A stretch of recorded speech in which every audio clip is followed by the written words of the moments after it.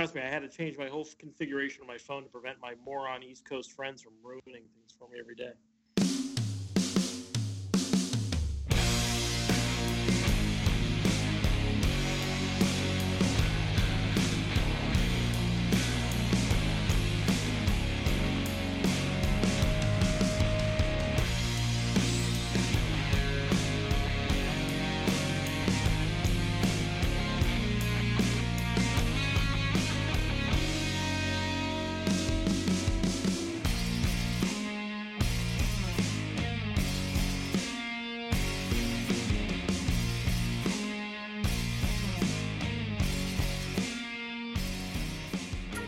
Okay, Greg, what we're going to do, we did not cover St. Locash, the St. Locash Marauders last week. So we're going to do that this week.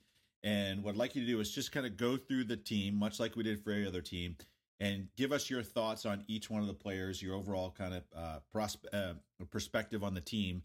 And Joe and I will actually get in there and add our 2 cents at the end. Okay. Looking at this roster, guys, I think that this is a team that has the potential, and I would put into a category of being on the rise. And I say that, and I look at the starting lineup here. You have Grandal at catcher, who, by all accounts, is a player on the rise at a thin position. He started out the year very strong. He's playing for a good team and organization. I think that bodes well for that position. There are some older players, though. There are some question marks. Hosmer at first. You have to wonder, will he continue to be productive, especially for a situation where he could be trade bait or, not necessarily in a winning situation right now. Likewise, infield positions. You have Jose Ramirez at third base for the Tribe, and VR at shortstop. Tons of steals, but not exactly the guys who have high name recognition or are on many people's elite level or even very good level positional rankings. Andrus, again, solid.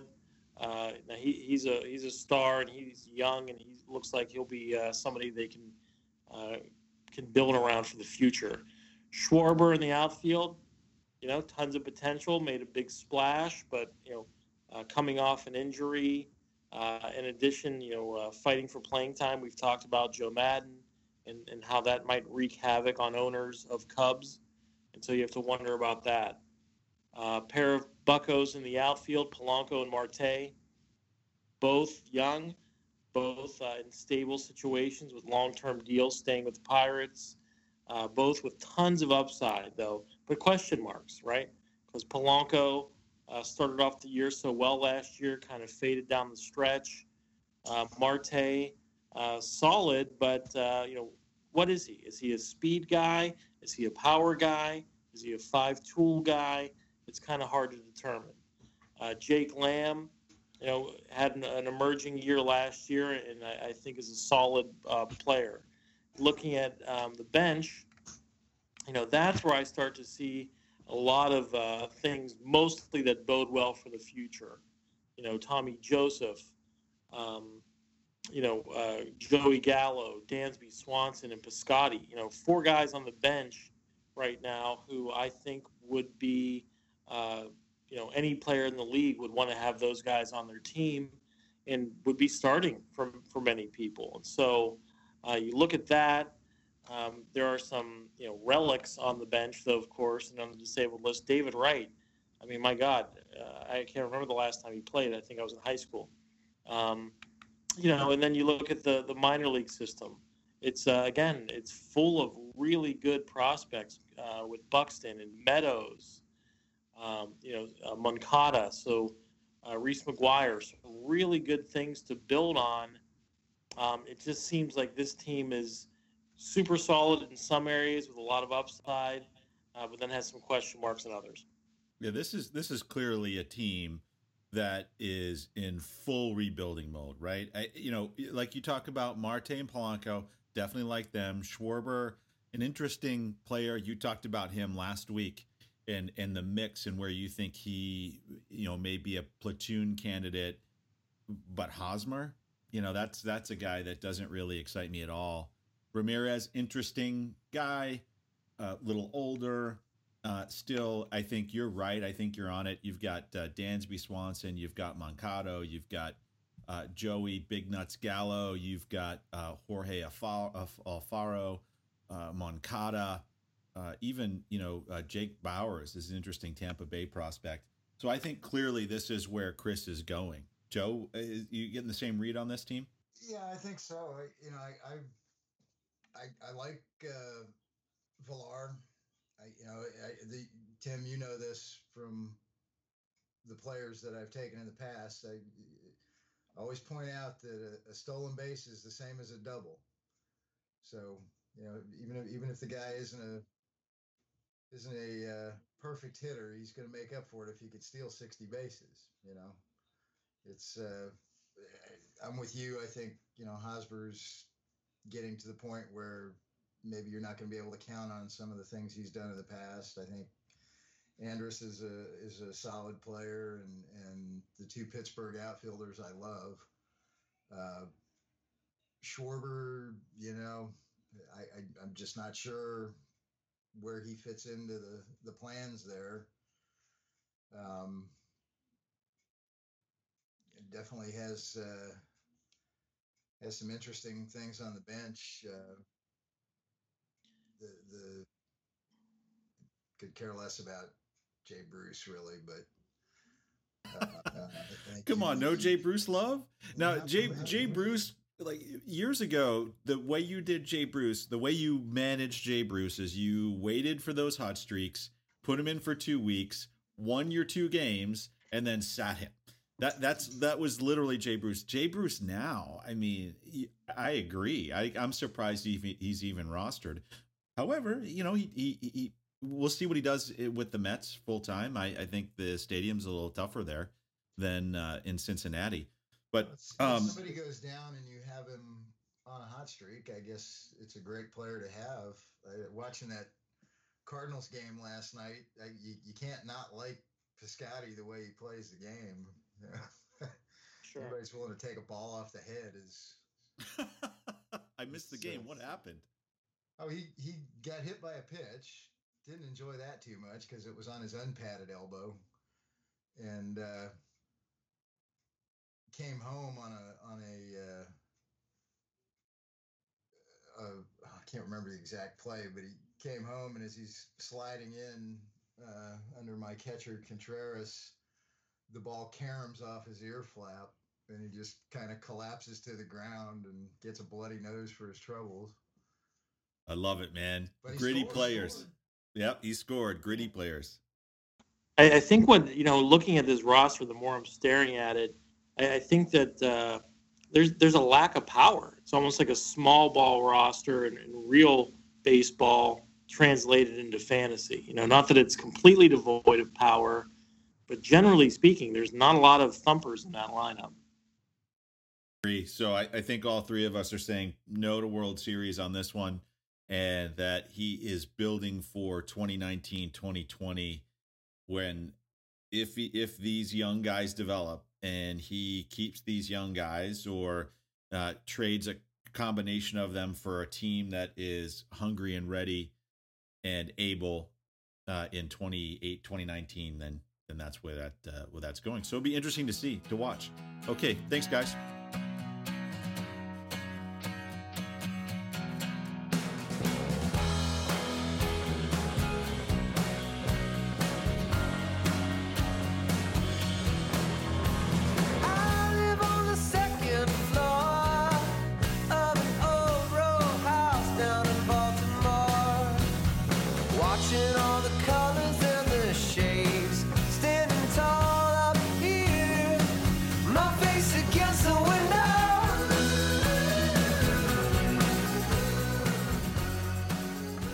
Okay, gentlemen, for this segment, what we'd like to do is take a look at the podcast predictions. So Joe, Greg, myself, Tim, we're going to be saying who we think is going to win the division and make it into the playoffs. and who do we think will win the World Series. And the way the Juiceless divisions are set up is we have a Champions division that has 4 teams in it. These are the teams from the previous year's playoffs. And then we have the A division and the B division. We may run a contest to rename those divisions, but at this point it's A division, B division with no value attached to the letters.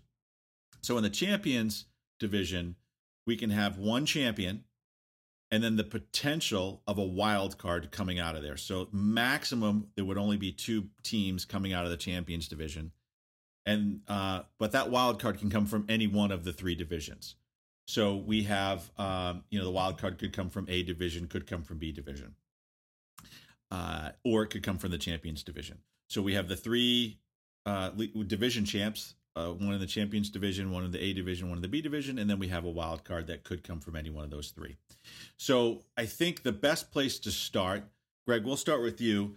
Just give the champions of each division from your perspective and maybe a little kind of insight as to why you're picking that team to win the division. Then we'll go to you, Joe, come to me, and then we'll go through and say who we think the wild card is and why, and then we can get into some World Series predictions. Okay. Yeah. I mean, I think looking at the Champions division, so we have my squad, the Smokeland Pathetics, the 47 Ronin, Jacks, Wax, Packs, and Funkin' Punks. And so, it's the Champions division for a reason. And so nothing has substantively changed about the champion, that being you, Tim, and 47 Ronin. So for that division, I'm going to call you as the leading candidate to win that division. That's my prediction. You look at Division A, we got the Omission Commission, the Dreamers, and Reardon Metal. We talked about in the team overviews that Omission Commission is in full-on rebuild mode.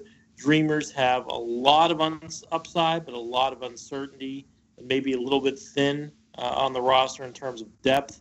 And so, I have to pick Reardon Metal coming out of this division because they're who I picked to take it all this year. So that's what I'd go with, And then we have the B division, or as I like to call them, the old NFC West, where it's hard to get too excited about any of those teams. Sorry, everyone. But looking at it, clearly I think that Lethal Injection is the team to beat. Bad Street has some challenges, I think.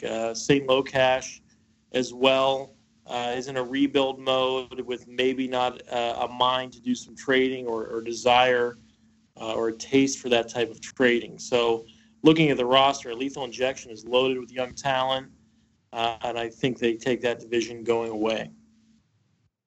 Yeah, I think that with the A division, I think I've clearly got the best talent there, barring injuries. And I think you're spot on about those teams. The B division, I would agree that Lethal Injection is the top dog there. And given what Chris spoke about last week about not making trades, I think you touched on that. I think that there's quite a bit of potential in some of those players that he has, and he's probably going to be loath to trade them. So I don't see him making a bunch of moves. Pops will make a bunch of moves. I don't know how much he's going to get back for what he has if he goes that route. So I think Mikey is clearly the class of that division there. The Champions division, I know I said last week that I thought the World Series was going to come down between Tim and Jack, and I've sort of changed my tune on that by going back and looking at things a little bit closer. I think Tim is going to win that division again because I know he thinks he has no depth right now, but I also know he's going to correct that. I'm actually thinking that perhaps the Smokeland Pathetics might also be coming into the playoffs out of that division rather than Jack's team.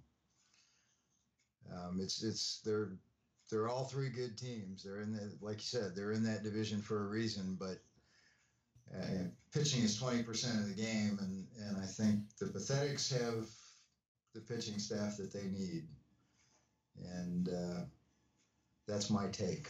So good take, by the way, and we could tell you were channeling the dark side in that take. Yeah, so sorry about that.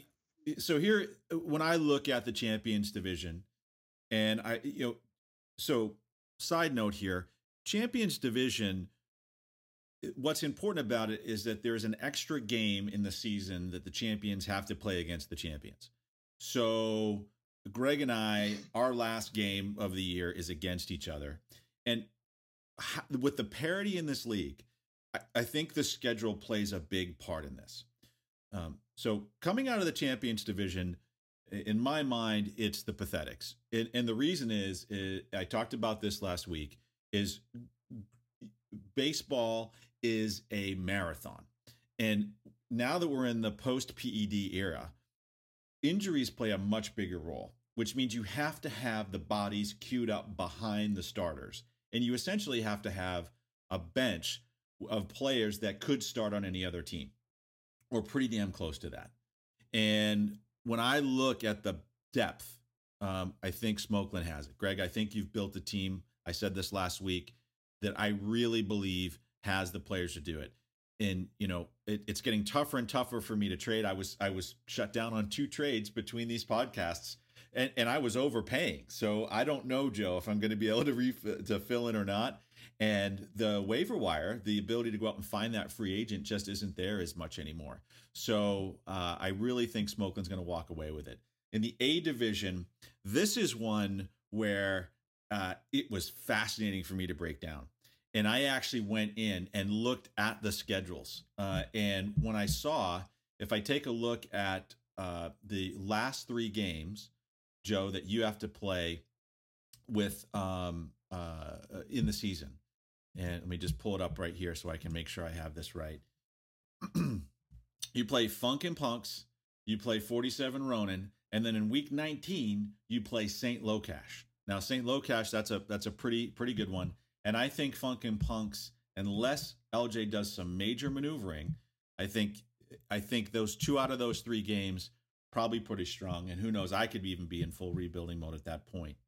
Whereas the Dreamers, their last 3 games, they play 47 Ronin, Smokeland, Pathetics, and then Omission Commission.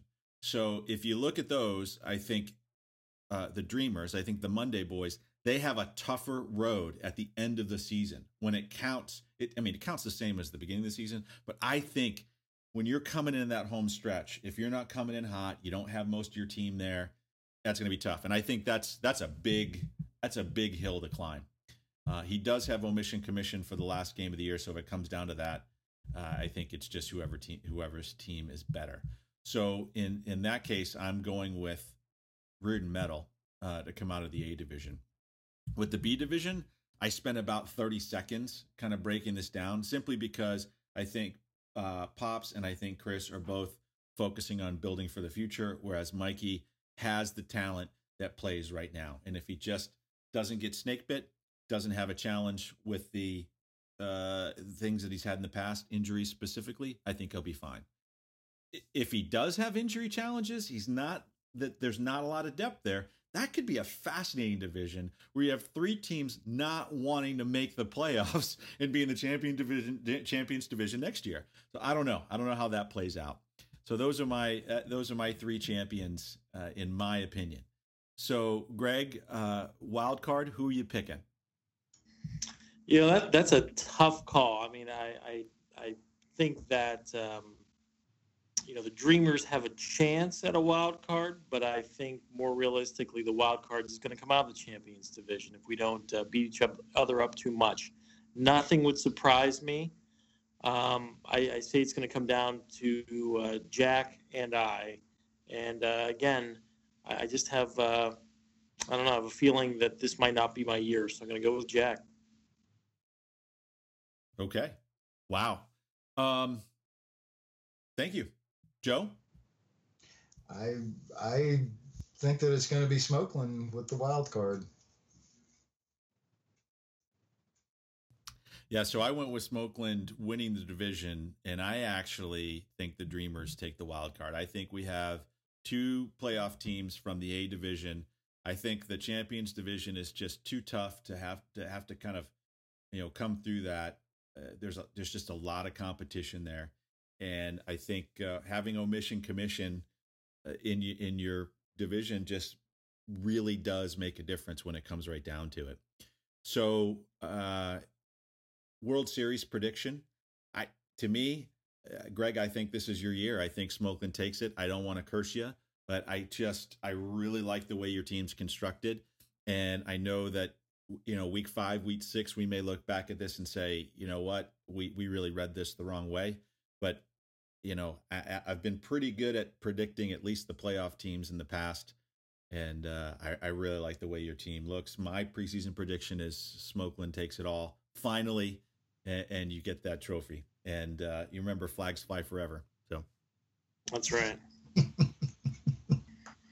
Yeah, as far as World Series prediction, I'm going to stick to my my instincts, and I'm going to say that Reardon Metal, it's versus Reardon Metal versus 47 Ronin, with Reardon Metal unseating the champion. Well, I'll certainly hope you're right. You say that a lot, Joe. Well, the one time I did win, it was against you. So, and I would not mind that repeating itself. Well, I think that boy, I tell you what, it's the. All right, let me. I'm still thinking about this because I've changed my mind on who I thought the two teams out of that division were, and I know I said I thought Tim was going to win it all, but boy, the two of you actually, I think, are going to be in the World Series, and it's going to be whoever makes the moves they need to do to get through the season. And I've seen you both do that. And I think I'm I got to stick with my first pick, Tim. I think 47 Ronin are gonna take it again. I know Tim's being modest about what he's going to be able to do during the season, but I think as he senses the desperation and the blood in the water from the teams that feel like they're out of it, he's going to go make those moves. I think he's also right in that it's becoming much harder to do, which is what everybody wanted. And boy, we've got it. When you have more 16-year-olds on teams than 36-year-olds, that this league is a deep league. I mean, so it is really difficult to go out there and get that replacement level player, certainly out on the waiver wire. So then it really comes down to a trade. And the other part of it is that I love rebuilding. I really do. So I'm in a good spot, but I appreciate the confidence, and we'll see how it goes.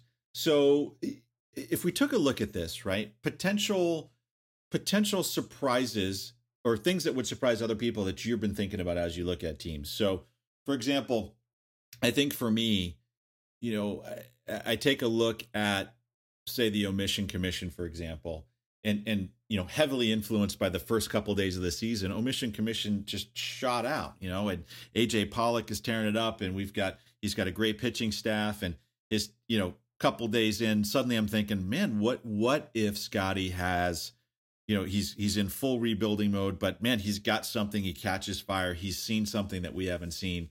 I think that's a team that, interestingly enough, could surprise some folks, maybe not make it into the playoffs, but damage someone else getting into the playoffs.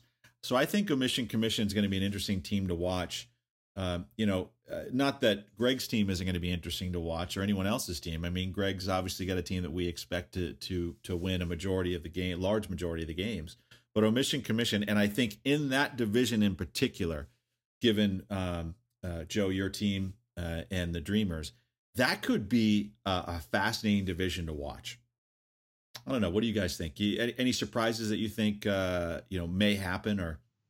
Well, I mean, I don't know if it'll happen, but looking at the Dreamers, we talked about it last week. They just have so many unknowns in terms of service level and experience, and it's hard to project out. They don't have 3-year rolling averages for 2/3 of their starting lineup, but those starting lineup that they do, the small sample sizes that they do have are phenomenal and super exciting. And so I think that if those guys live up to their potential and don't regress, I think that could be a team that could crush people and just run away with things.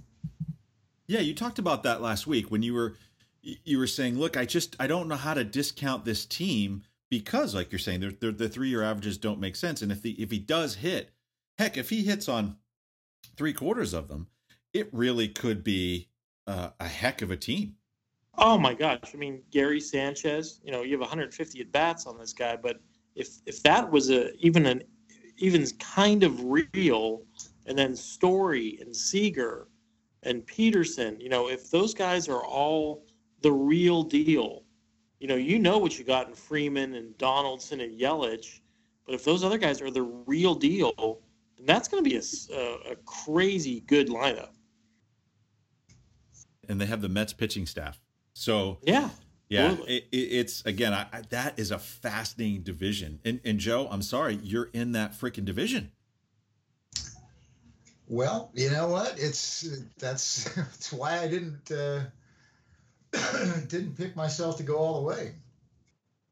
There's you're absolutely right. I mean, there's plenty of interesting things. I mean, if you look at the scores right now, I'm in last place in that division.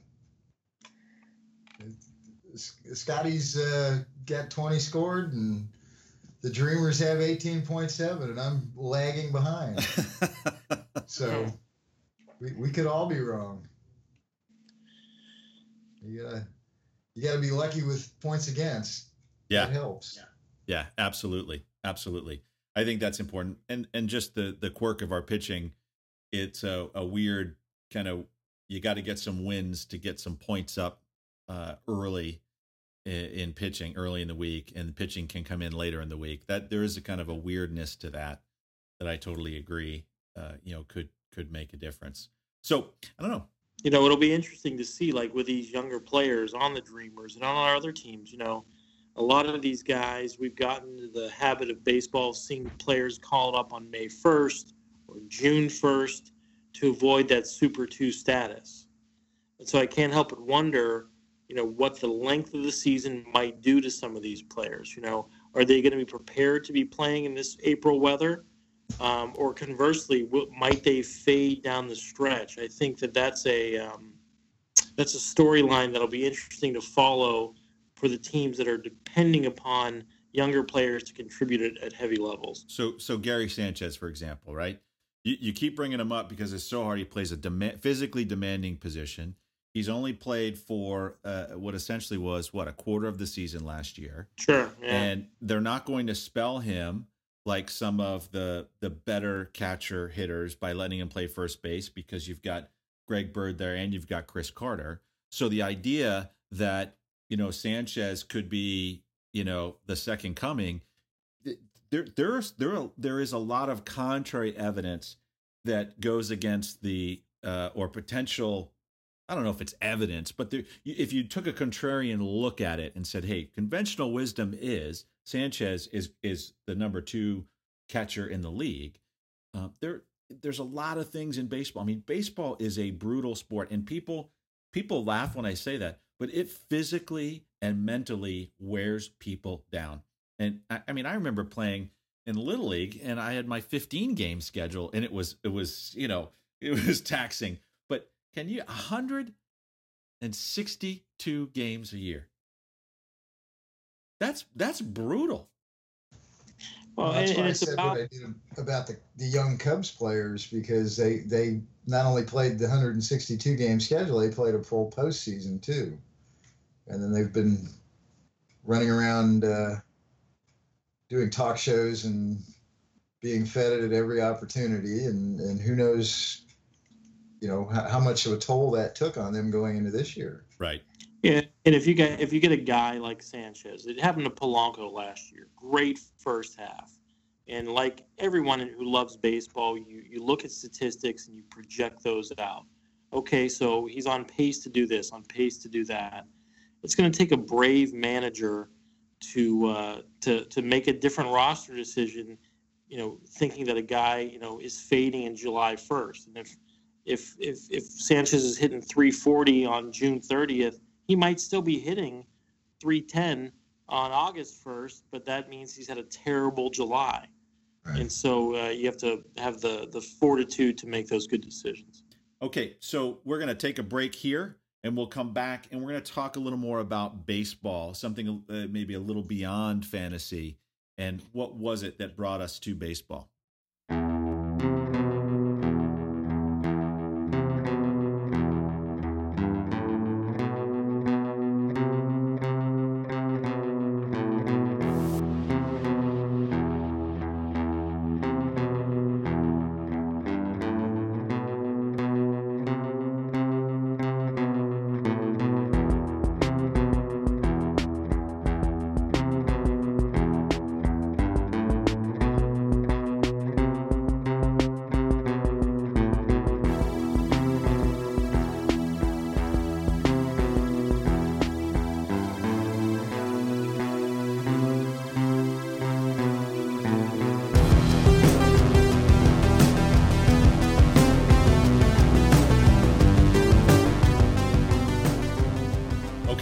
So what I'd really like to know, Joe, Greg, and I'll even talk a bit about it too, is what was it that brought you to baseball? What initially kind of lit that connection, that fire for this game?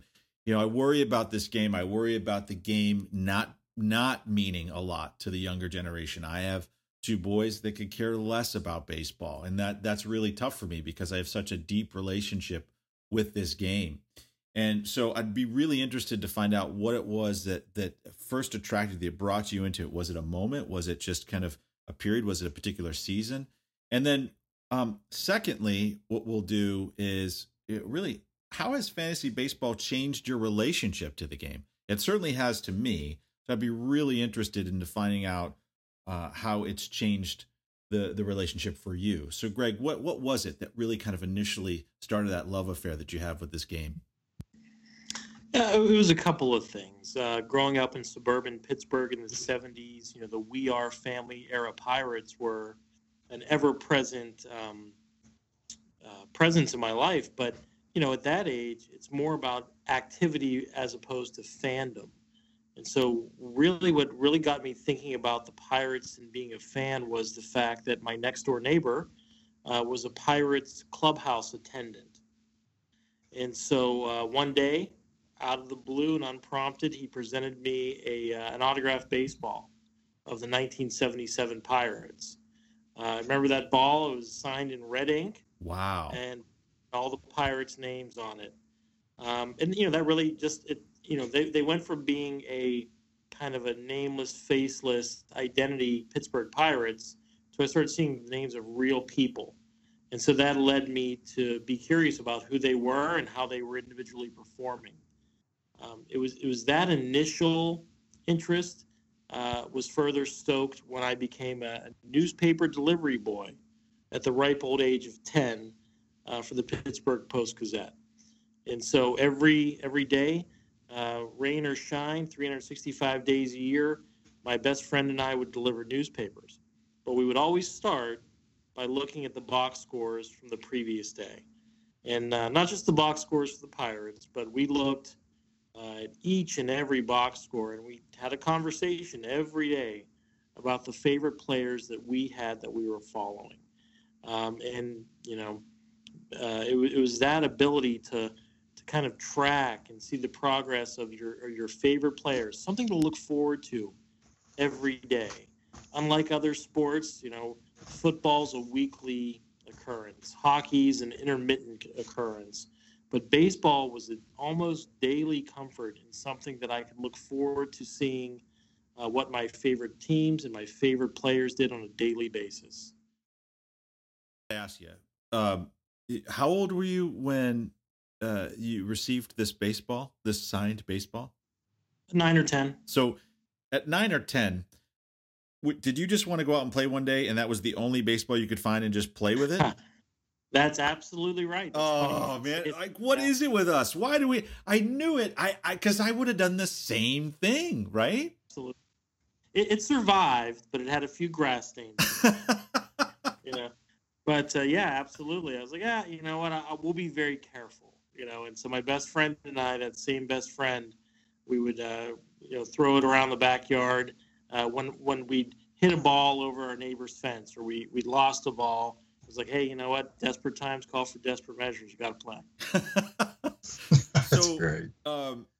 That is an awesome story, by the way, and kind of like an all-American story. It almost, just newspaper boy reads box scores, gets a signed ball. It's right out of Hollywood. That's beautiful.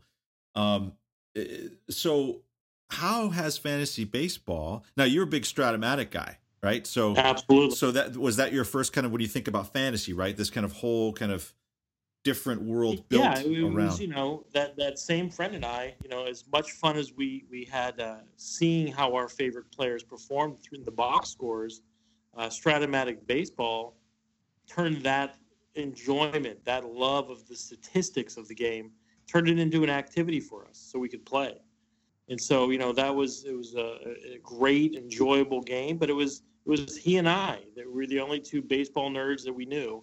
But fantasy sports and fantasy baseball in particular, it's fun in and of itself, but it's also very grounding to my childhood. And it's just, it's all the things I loved about baseball as a kid, I still love about baseball. And it's that monotonous, ever-present aspect of baseball that draws me to it. So cool. That is so cool. Thanks, Greg. Joe, sure. What was it that hooked you, that got you into baseball? Well, it was my grandfather, actually, who you and I have talked about on the porch numerous times. I was born in Massachusetts, but I grew up an Army brat, so baseball and my grandfather and all the things that revolved around that. He was a Red Sox fan, and so I was sort of born into it. He took me to my first game. Couldn't tell you what year it was. We were, if you've been to Fenway Park, they have those obstructed view seats behind the girders that familiar. Hold up the Yes, very familiar with those. And not only that, I was a kid, so I would have to lean around people to see, and if the ball went to second base, I was screwed. I wouldn't see the play because the girder was blocking second base. But I do remember that a player named John Kennedy, who was a rookie that year, he was an infielder, hit an inside the park home run. And that was just the coolest thing I had ever seen. I'd watched a million games on TV before that, but I'd never seen an inside the park home run. Didn't really see that one either because everybody was standing up, but I stood on my seat and I could catch glimpses of him running. And my grandfather had a long history with baseball. He actually got offered a contract to play in the minor leagues with the Boston Braves. He was a pretty good shortstop by all accounts. And he turned it down because he was making more money at the SS Kresge Company, and he had 7 brothers and sisters to raise because both of his parents were gone. So he never actually got to play the game professionally, although he was probably good enough to have done it on some level. It's amazing, right? Just the emotional connections to this game. Well, absolutely. And it's also, for me, growing up as an Army brat, you were in a new place every year, and the universal language is, do you like baseball? I like baseball. What's your favorite team? And you would build friendships out of this, and then you'd play on the post team, and it was all part of that. You'd go outside with your ball and your bat and your glove, and you'd find some other kids around the neighborhood, and you'd go play. It was just what you did on any given day after school, or on a Saturday when your mother kicked you out of the house at 8 o'clock and said, "Don't come back until lunchtime." So this connection you have with the game, fantasy sports, how has fantasy baseball specifically altered your connection to the game, or enhanced it, or I don't know, I can't imagine that it lessened it, but and this is something interesting because you've been playing this is your 9th season, so almost a decade now of actually managing a fantasy baseball team. So I'm sure it's had some impact. Absolutely. I pay much more attention, never paid attention to minor league players before. I think I've said that previously, but it's you have to in this league if you want to survive. And it's certainly made me think about the value of a given player in a much different way. If you've just my experience, of course, is being a Red Sox fan, but looking at, okay, here's this older veteran. Is it, I know for my real team, he's valuable because he has experience, but it does nothing for me in fantasy. And of course, David Ortiz was the exception to the rule. He was more valuable the older he got, but that's the outlier. That you can't be precious about these players in this game. You have to.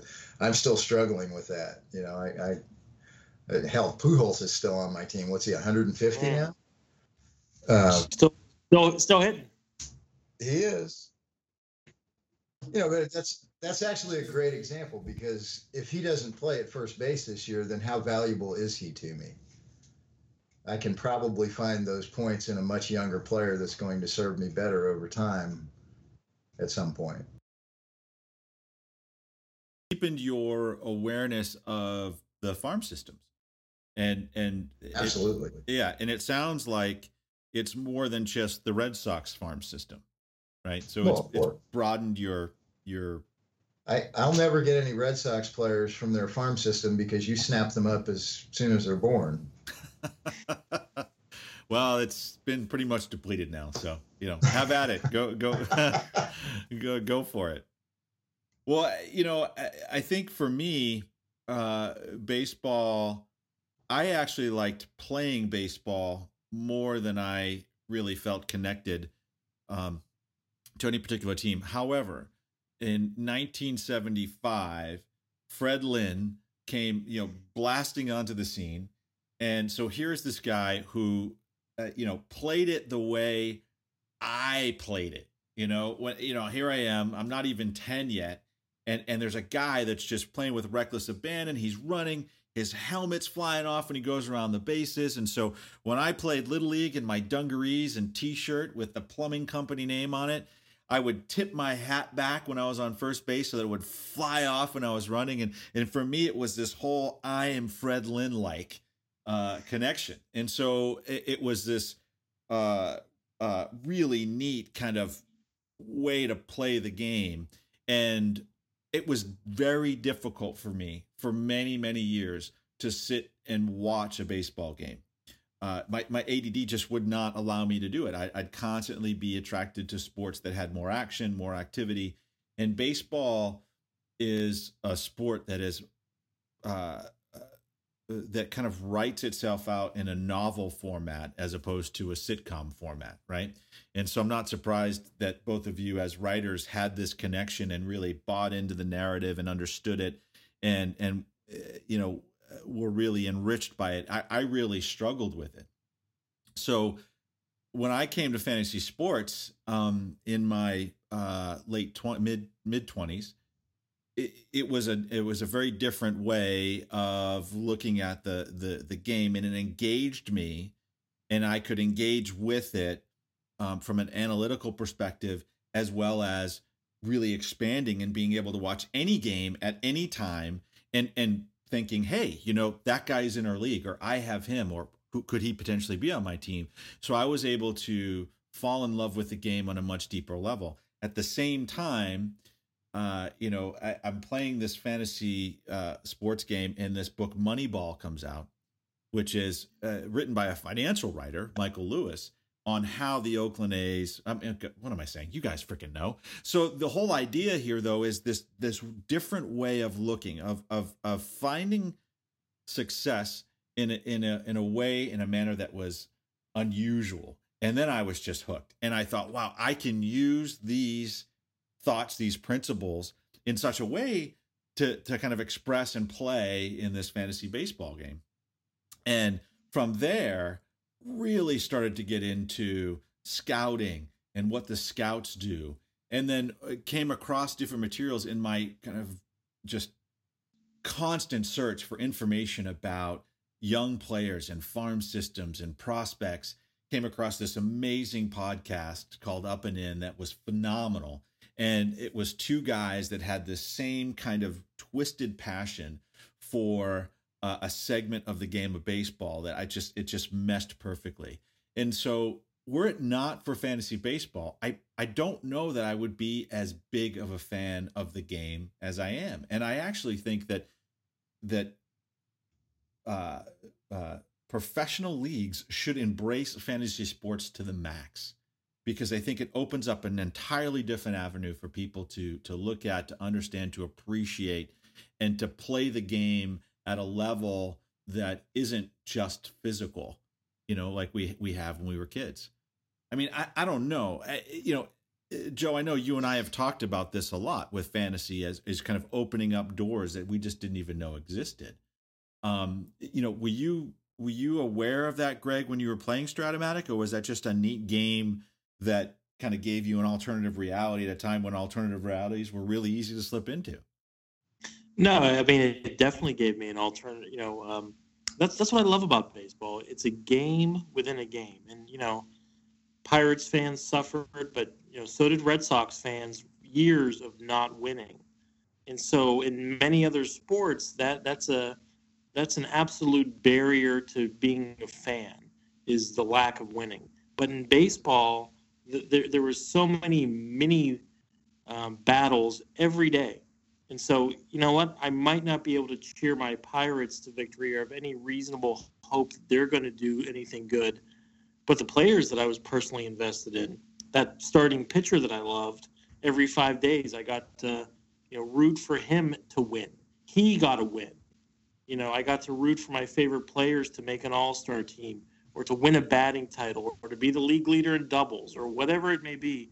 There's a lot of things to cheer in baseball. And I will tell you, Tim, and I've never revealed this to you, that if my best friend were on this podcast right now and you asked him who was Greg's unquestioned favorite player as a child, whose number did Greg wear for every sports team that he ever played, he would answer instantly, Fred Lynn. No way. Absolutely. No way. So 1975, 333 batting average, 39 home runs, 125 RBIs. It was amazing, wasn't it? It was an amazing rookie season. Yeah, amazing.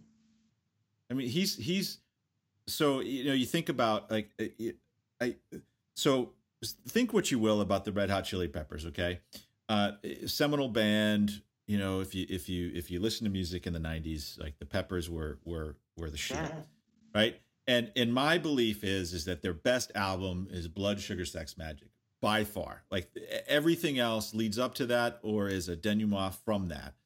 And but it's an interesting thing because, Joe, I think you and I have done this, right? We've applied the Blood Sugar Sex Magik model to many other artists, music or other, right?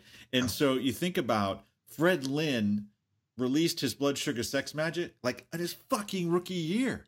Like he could never match that. This is a 50-win player over the course of his career, but yet his single greatest moment in his career was as a rookie. Like, and there's something about that is just so tragic I mean, no, it's not. I don't know if it's tragic, but it does not have the build up and the, you know, the crescendo, and then maybe you know, kind of walking off into the sunset. I mean, it's like boom right there. Well, right. Can you imagine what they would say about a player like? I mean, who parallels that today? Somebody that's come into the league in the last 10 years. Yeah, and had Bryce Harper, Mike Trout, you know. Well, I'm just saying, had that magical rookie year and then never quite lived up to it again. Yeah, I mean, you look at like Nomar, you know, Garciaparra, through injury and so forth. He had more than just that one good year. But, right. Yeah. You know, I always think of who was the Red Sox first baseman that they put in for defensive purposes, or that they should have put in for Buckner. Was it Stapleton?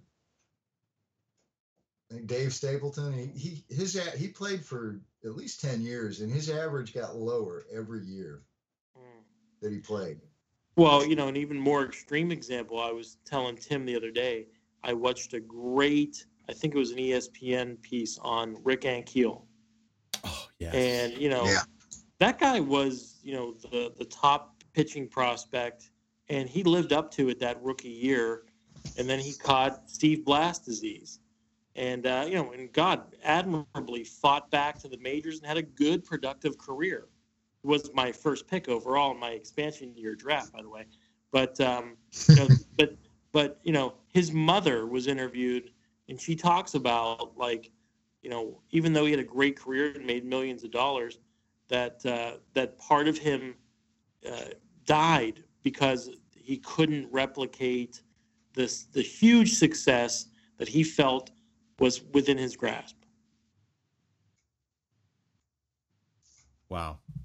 Well, thanks for sharing, guys. That I really appreciate hearing that and learning that, Greg, that we have Fred Lynn in common. How awesome is that? Okay, so we're going to take a break, and we'll come back and talk about the most impactful movie in our lives.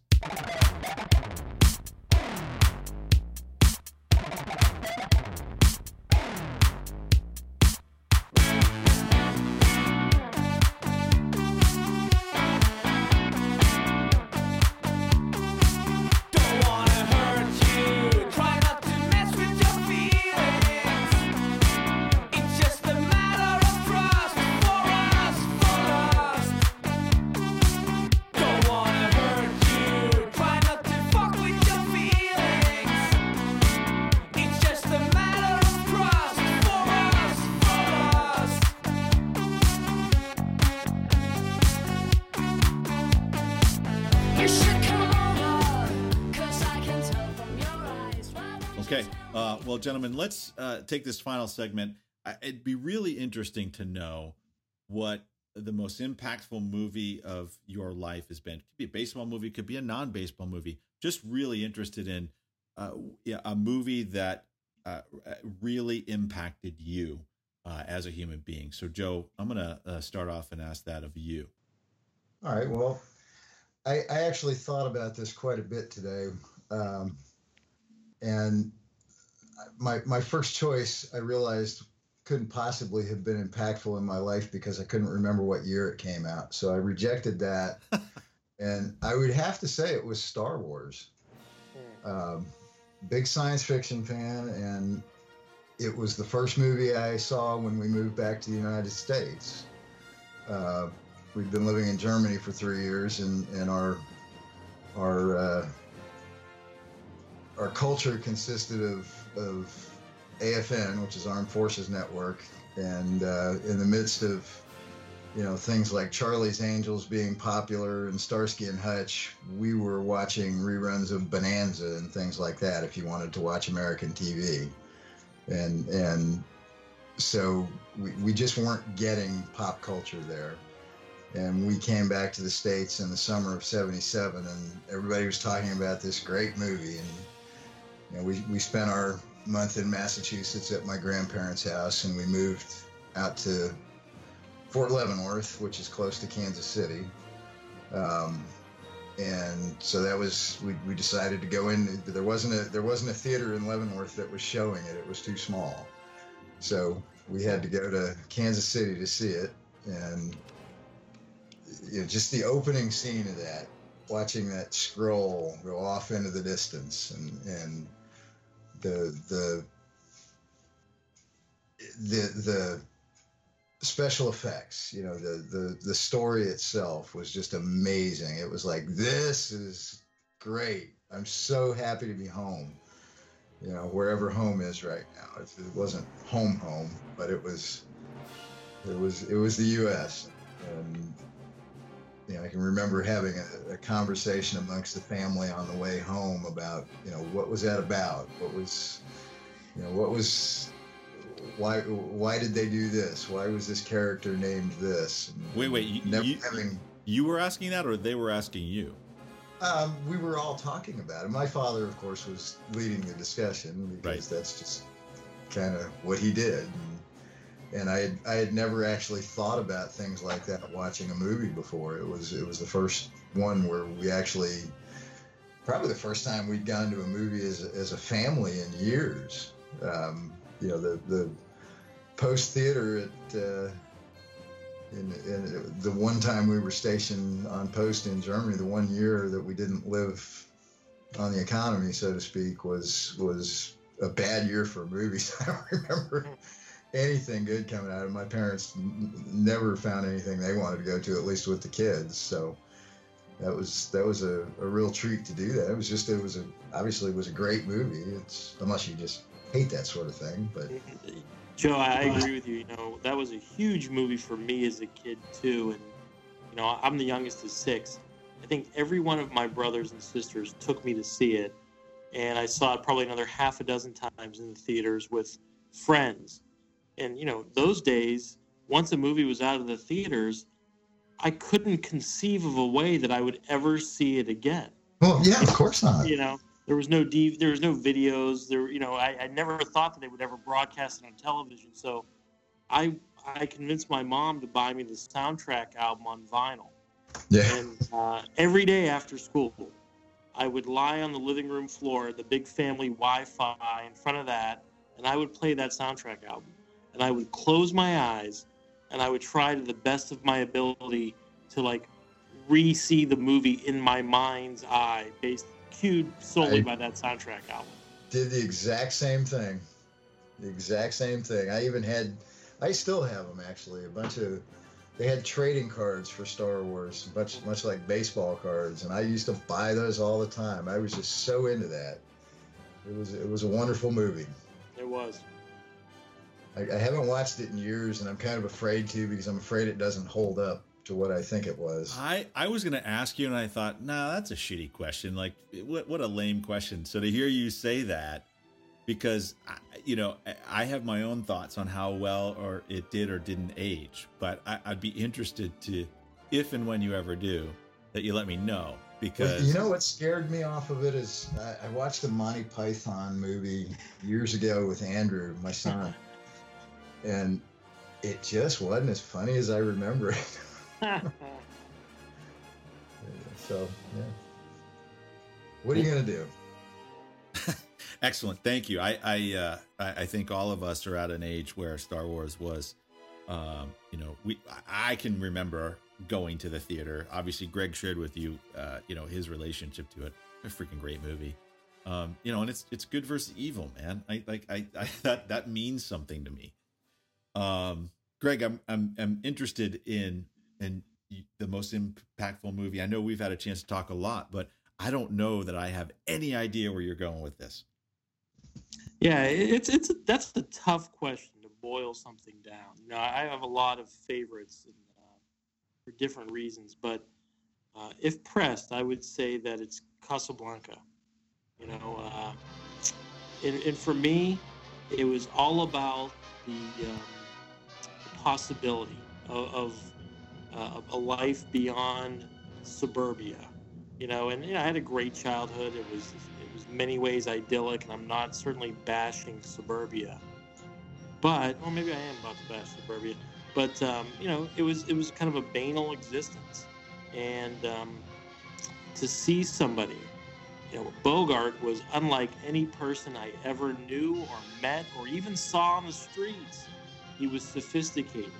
he was cool, he was in command, and he was living in this melting pot, very exotic environment. So on the surface, all of those things appealed to this kind of sheltered suburbanite very much. But then on a deeper level, there's the backdrop of history, and probably, I think inarguably the greatest evil that our race or the human race has ever encountered. And so to see somebody in such a stylish way squaring off against that evil was compelling to me. And then, it was just so much depth to that movie that I think a lot of people don't notice. Every character in that movie had redeeming qualities, some more than others, but it was a collection of people who were really admirable in dealing with their circumstances, and it was unlike any collection of characters that I'd ever seen in any other kind of a story. And so it really affected me, and it made me think that, wow, there's such a world of possibility that I'm unaware of, but that I'm going to tap into. How old were you when you saw that? I was probably early teens, 12, 13 years old. Okay, when for the first time I sat down to watch it. So now I've known you for a long time, Greg, and I know that, and I've said this to you, you're a very deep person, and there's a lot of complexity there, and it's fascinating. But to be that young and to really kind of understand that movie, I mean, there's a lot of themes in that movie that go way beyond anything I was thinking about when I was 12. That's wild. And so has that kind of, I mean, that must have kind of shaped, I mean, just your whole adolescence and like teenager into young adulthood. I mean, these are epic. That's an epic film with a. Yeah, no, not to be overly dramatic, but no, it certainly did. It, the narrative structure that's kind of hardwired into our DNA is boy meets girl, they fall in love, and they live happily ever after. And just to have that so beautifully disrupted, where boy meets girl, they fall in love, but then because of forces greater than them, they consciously decide to sacrifice their own happiness in the service of something bigger. That's mind blowing, and and expanding. And so, yeah, that I don't know if it was a completely linear path, but then reading books, like For Whom the Bell Tolls, or reading Siddhartha, and starting to look into Buddhism and Joseph Campbell and Greater Consciousness. It was definitely a departure point of sorts for me on a path of appreciating sophistication and that balance between that and humanism. Phenomenal, and I really wish I had gone before you. Because Sister Act 2. Yeah, this is just gonna. So when I think about impactful, right? For me, a lot of the same things, right? Grew up, suburbia, lower middle class. Really wanted to get out of there. Felt kind of hemmed in quite a bit, and I remember I was a young kid. I probably around the same age, 11 or 12. And was hanging out, staying over at Brian Delano's house, my friend Brian Delano. And it was always fun because Brian Delano's parents were divorced, and he was living with his mom, and his mom was pretty kind of laissez-faire. So, hanging out with Brian meant you could pretty much do whatever the hell you wanted.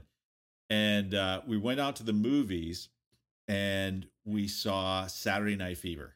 But we saw the R-rated version of Saturday Night Fever, right? Now, this is pre-internet. This is pre- anything. And so here I am, and freaking the opening scene, and Tony Monero's walking down the street, and the music's just cranking.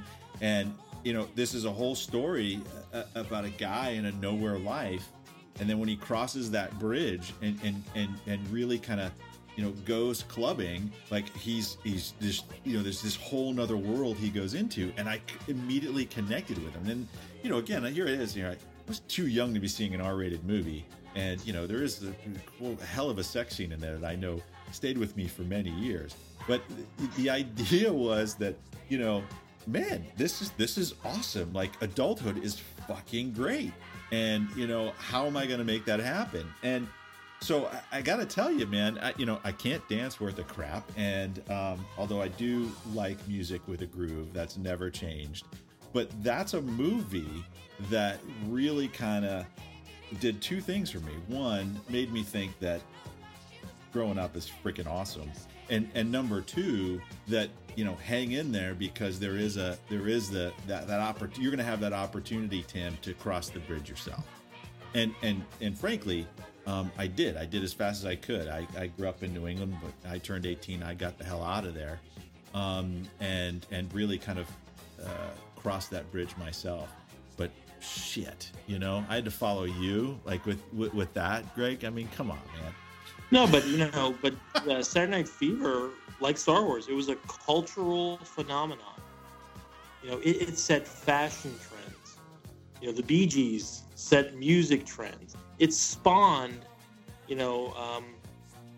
whole cultural phenomenon. It was a great movie, and you look back at it now, and it's like a time capsule of that era. It is a time capsule of that era. And go ahead, Joe. I was just going to say, the good part for you is that chicks still dig that music. I don't know chicks that dig Star Wars. So you got that going for you. Yeah, you were in the wrong generation, Joe, because I think the kids today are totally embraced that. But yeah, so good stuff, and really neat stuff. I mean, I've hell, Joe, I've known you for 20 years. Greg, I've known you for what, 12? 11 years.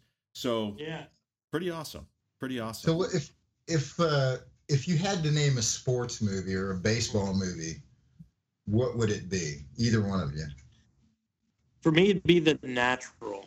And if you'd asked me this time last year, I probably would have said Field of Dreams. But I've been watching The Natural. Has been on some rotation on cable, and I realized how much I really love that movie. And I have an interest in like Joseph Campbell and the hero's journey and that sort of thing. And that movie really is, I love the history. I love that era of baseball. But man, it is deep, and it is deep on a level of like that hero's path to redemption, Yeah. What about you, Tim? Did we lose? Yeah, geez. There's gosh, I am a sucker for, I'm definitely a sucker for a good sports movie, for sure. Like, I will absolutely, Was it going to be Slapshot? Well, no, Slapshot. Now, come on, now. Slapshot is actually a really good movie. And I think we just passed. What was it? We just passed. Was it the 30-year anniversary? That Slapshot was it 30 or 40? It was 40, right? 40. Memorial Johnstown Chiefs did a memorial game and brought the Hanson brothers to the arena. Yeah, I think it was 40. For me, look, I love the movie Invincible. Right? To me, that was, Vince Papale. Again, I guess this freaking, having grown up in Boston and, relating these, it's a New York and a Philly guys. I love the fact that that he was undaunted and that he kept getting knocked down and just got back up. And to me, that is something that resonates with me on every level. And it just reinforces, what grit does for somebody and what they're able to do and your ability to get back up. What's the Japanese saying, right? Get knocked down 6 times, get up 7.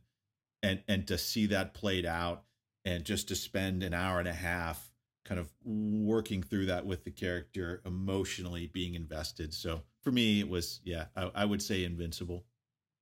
What about you, Joe? Now, I would have to be Field of Dreams for me. Just the fact that it's Red Sox centric. It's got the literary element to it.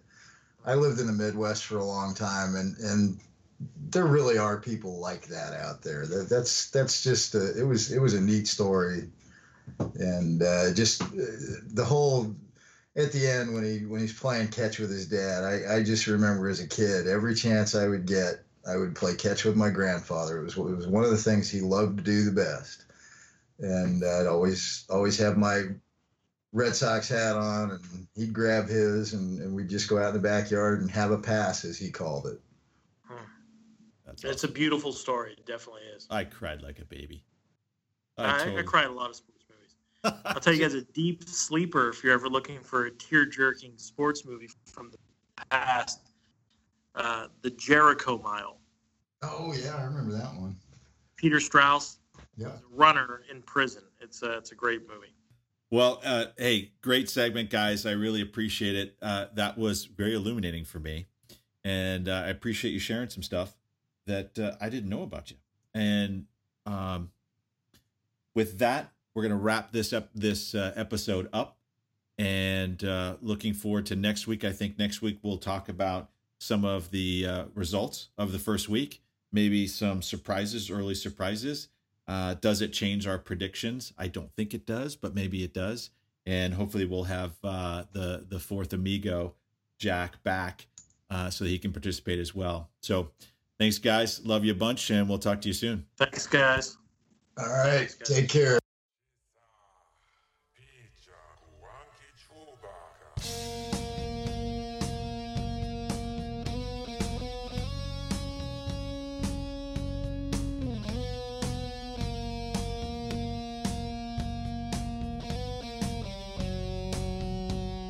Chewie, is that you?